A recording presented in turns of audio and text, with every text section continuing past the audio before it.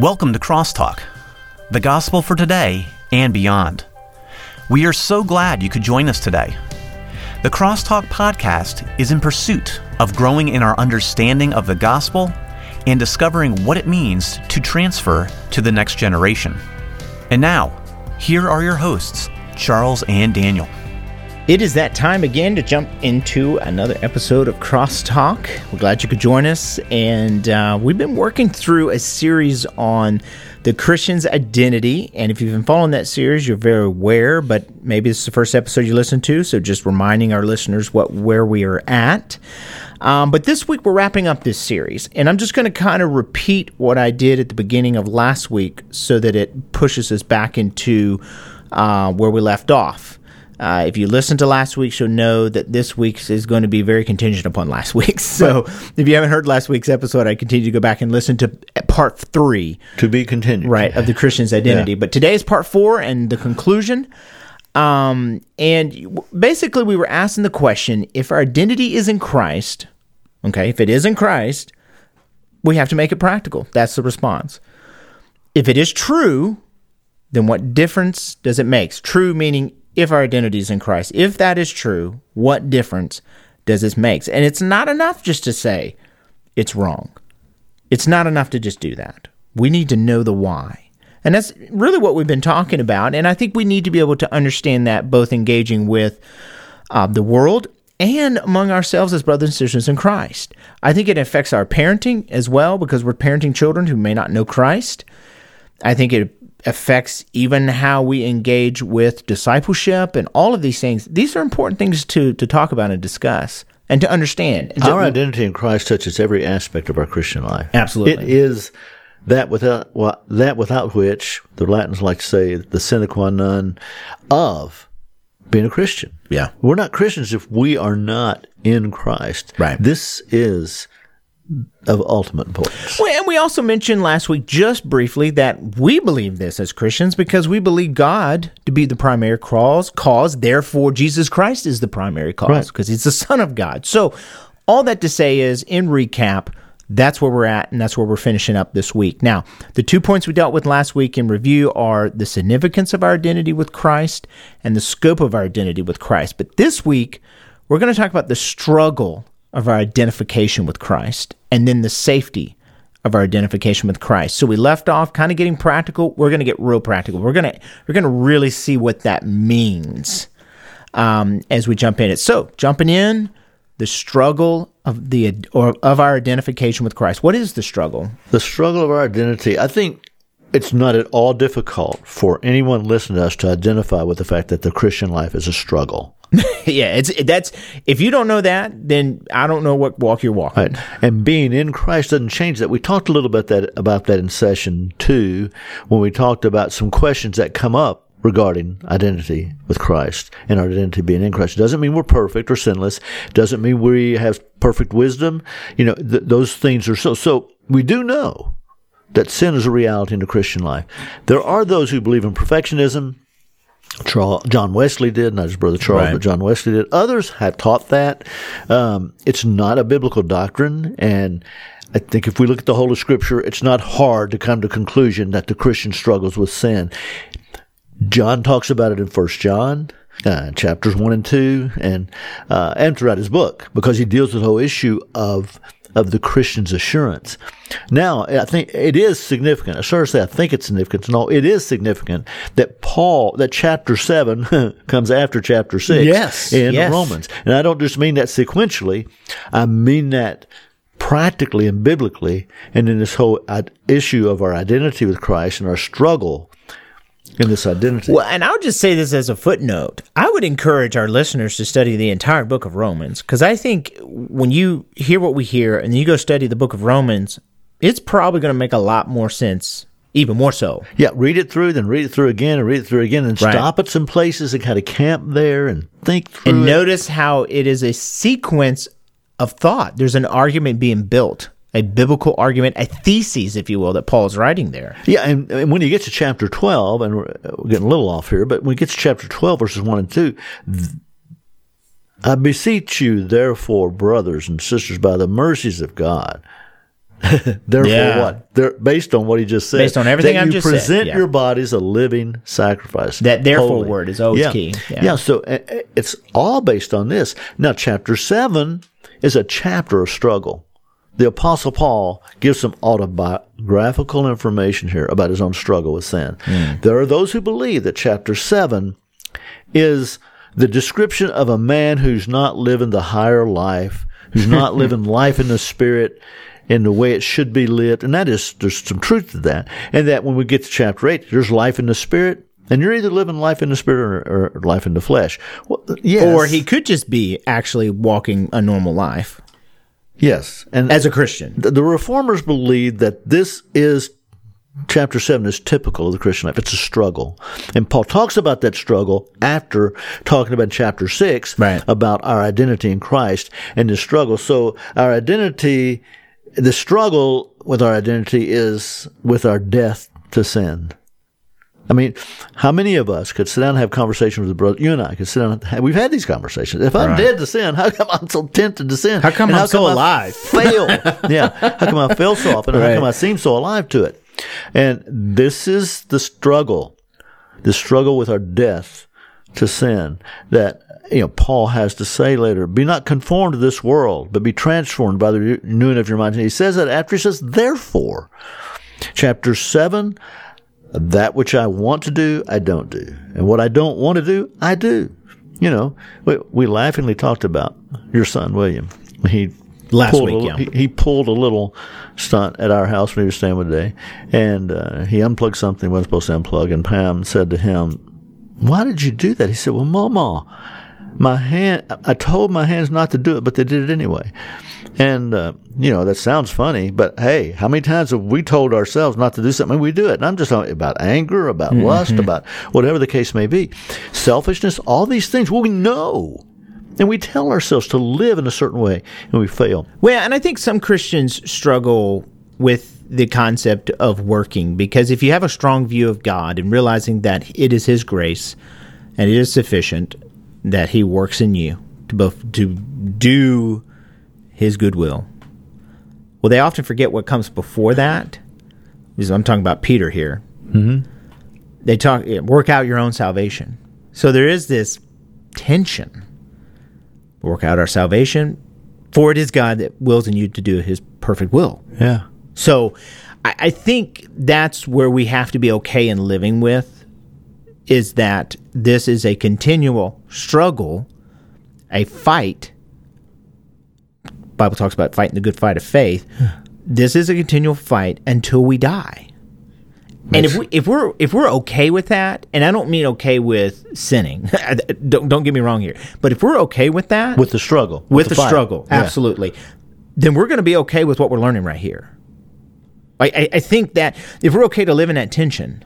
Yes, and it is. It's that tension is a part of the struggle. So when Paul is talking to these Christians here about their identity, their death, burial, and resurrection with Christ, about the call to holiness, sin shall not have dominion over you, for you are not under the law but under grace. What? Shall we sin because we're not under the law but under grace? God forbid. Do you not know that to whom you yield yourselves servants to obey, His servants you are to whom you obey, whether of sin to death, or of obedience unto righteousness? But God be thanked that you were the servants of sin, but you have obeyed from the heart that form of doctrine to which you were delivered. So being made free from sin, you became the servants of righteousness. This is that.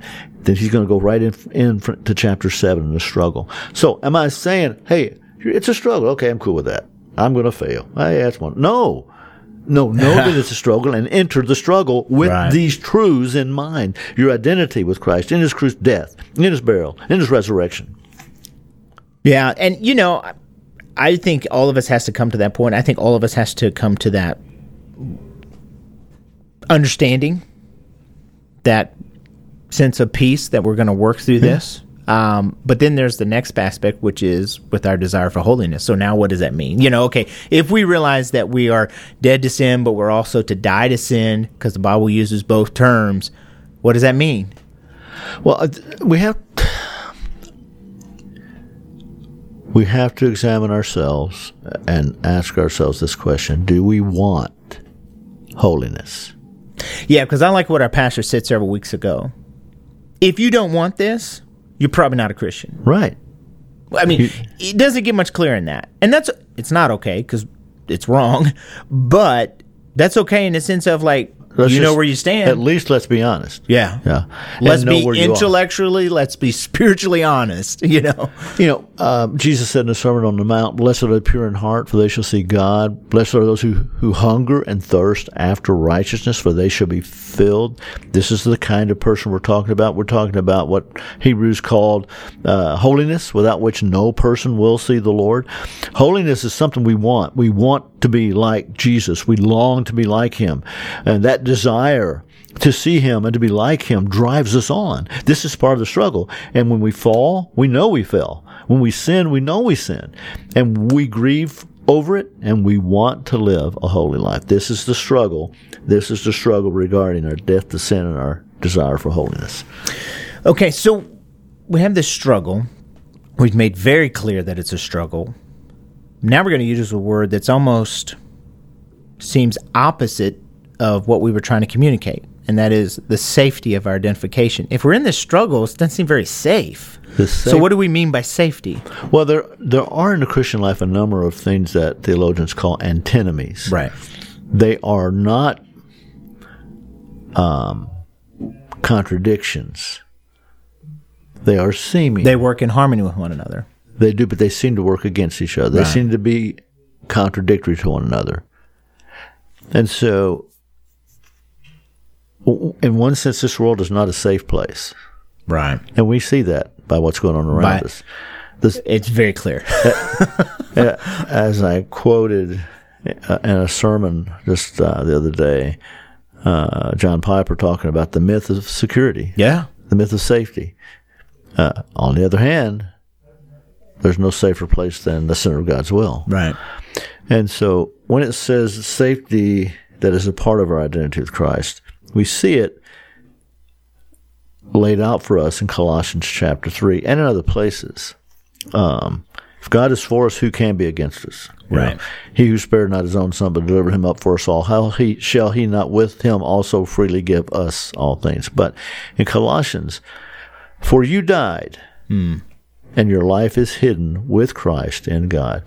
Jesus actually said something very similar to that, and we talked about that in our first session when he talked about Him being in the Father and us being in Him. And Paul expounds on that and applies it to the Christian life and to growth in holiness and to sanctification when he says, you died, and your life is hidden with Christ in God. This is our attachment to our union with Christ. And in the beginning, we talked about union with Christ.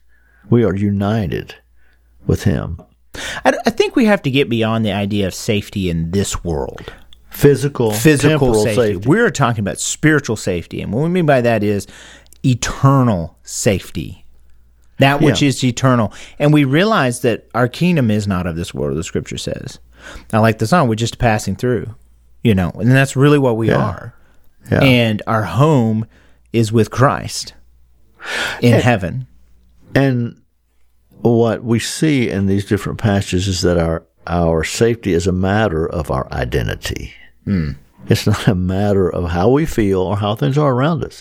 Our safety is a matter of who we are in Christ.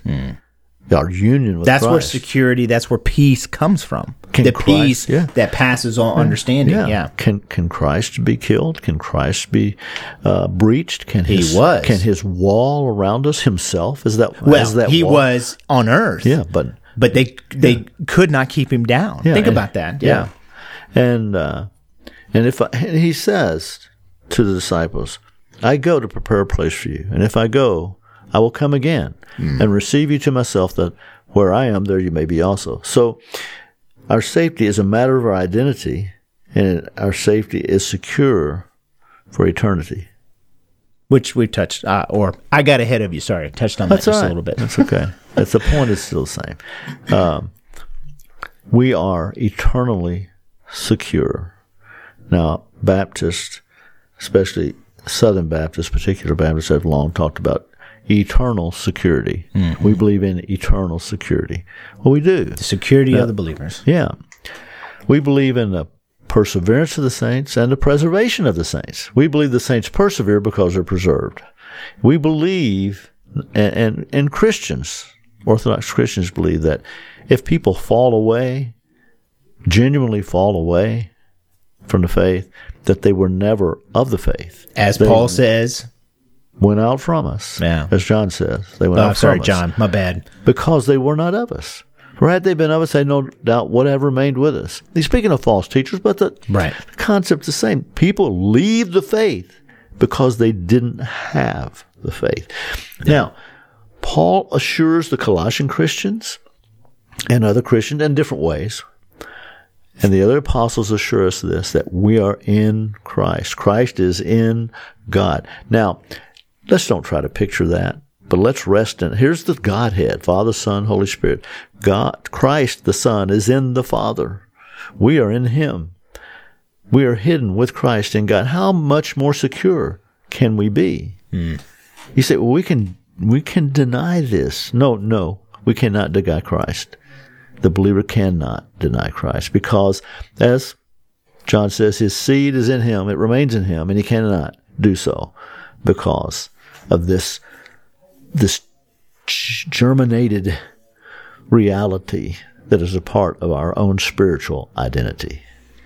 You've often heard us talk about, on Crosstalk, the importance of the community, the body of believers, the local church. When I look at this idea and this concept of a Christian's identity, and I look at the passages that you brought out, I've studied each one of those chapters or books. And I know within the context of those books, there is the idea and concept of the local church. Yes. It's there. And we don't have time to go in that. We did a whole series on that several years ago on Crosstalk. You can go back and listen to it on our website at visionforliving.org. But I bring that up to say the safety, the struggle, the scope, the significance that we've talked about over the last 2 weeks. All of this can be strengthened, reinforced via the local church. One, continual preaching of God's Word, expounding upon the Word of God, the teaching of God's Word, and things like, it could be Sunday school, it could be small groups, or just personal discipleship with another person, someone maybe older than you, especially in the faith, or just having an accountability partner, someone to hold you accountable to this struggle we have in sin. Yeah. And I think that's important to bring up because, practically speaking, you want to work through this and this identity, you need to be in the local church. Right.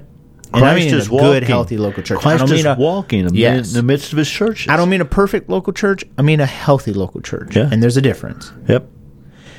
If you're not, you will always struggle with this identity. I genuinely believe that. This is the means of grace God has given for the believer. It is not to be strengthened in this identity. It is not okay to divorce ourselves from the body of Christ. You say, well, I'm in the body of Christ, I'm a Christian. No, if you have not attached yourself to a church, then you are not a part of the church. And you say, well, I go to a Bible study. Well, that's fine, and that is helpful, and that is part of the body of Christ helping you. Here's the problem. You're missing out on other elements of the local church, which I've mentioned. So I say this as a practical outworking of this as we end this series on the podcast here. Attach yourself to the local church and be committed to it no matter what. Christ loves his church. We should do no less. Absolutely. Well, this has been good. I think it's been helpful, especially in our culture as we struggle with this idea of identity. I think we've been able to tie this to both personally as a Christian what this means and then how to engage with the world as they struggle with their identity, to be able to contrast that with them. So we thank you for joining us. We hope you join us next week again on Crosstalk, and we look forward to talking to you then. Thanks everyone so much for joining us today. You can always visit us on the web at crosstalkpodcast.org. Crosstalk is produced by Vision for Living Ministries, a nonprofit organization. This podcast is a free resource, but you can support us financially through our website. For more information on Vision for Living Ministries, visit our website at visionforliving.org, where you will find more great resources. You can also find us on Facebook and Instagram. Just search for Vision for Living, or on Twitter at V4L. We also love to hear from our listeners. You can email us anytime at info@visionforliving.org. Be sure to join us next week on Crosstalk, the gospel for today and beyond.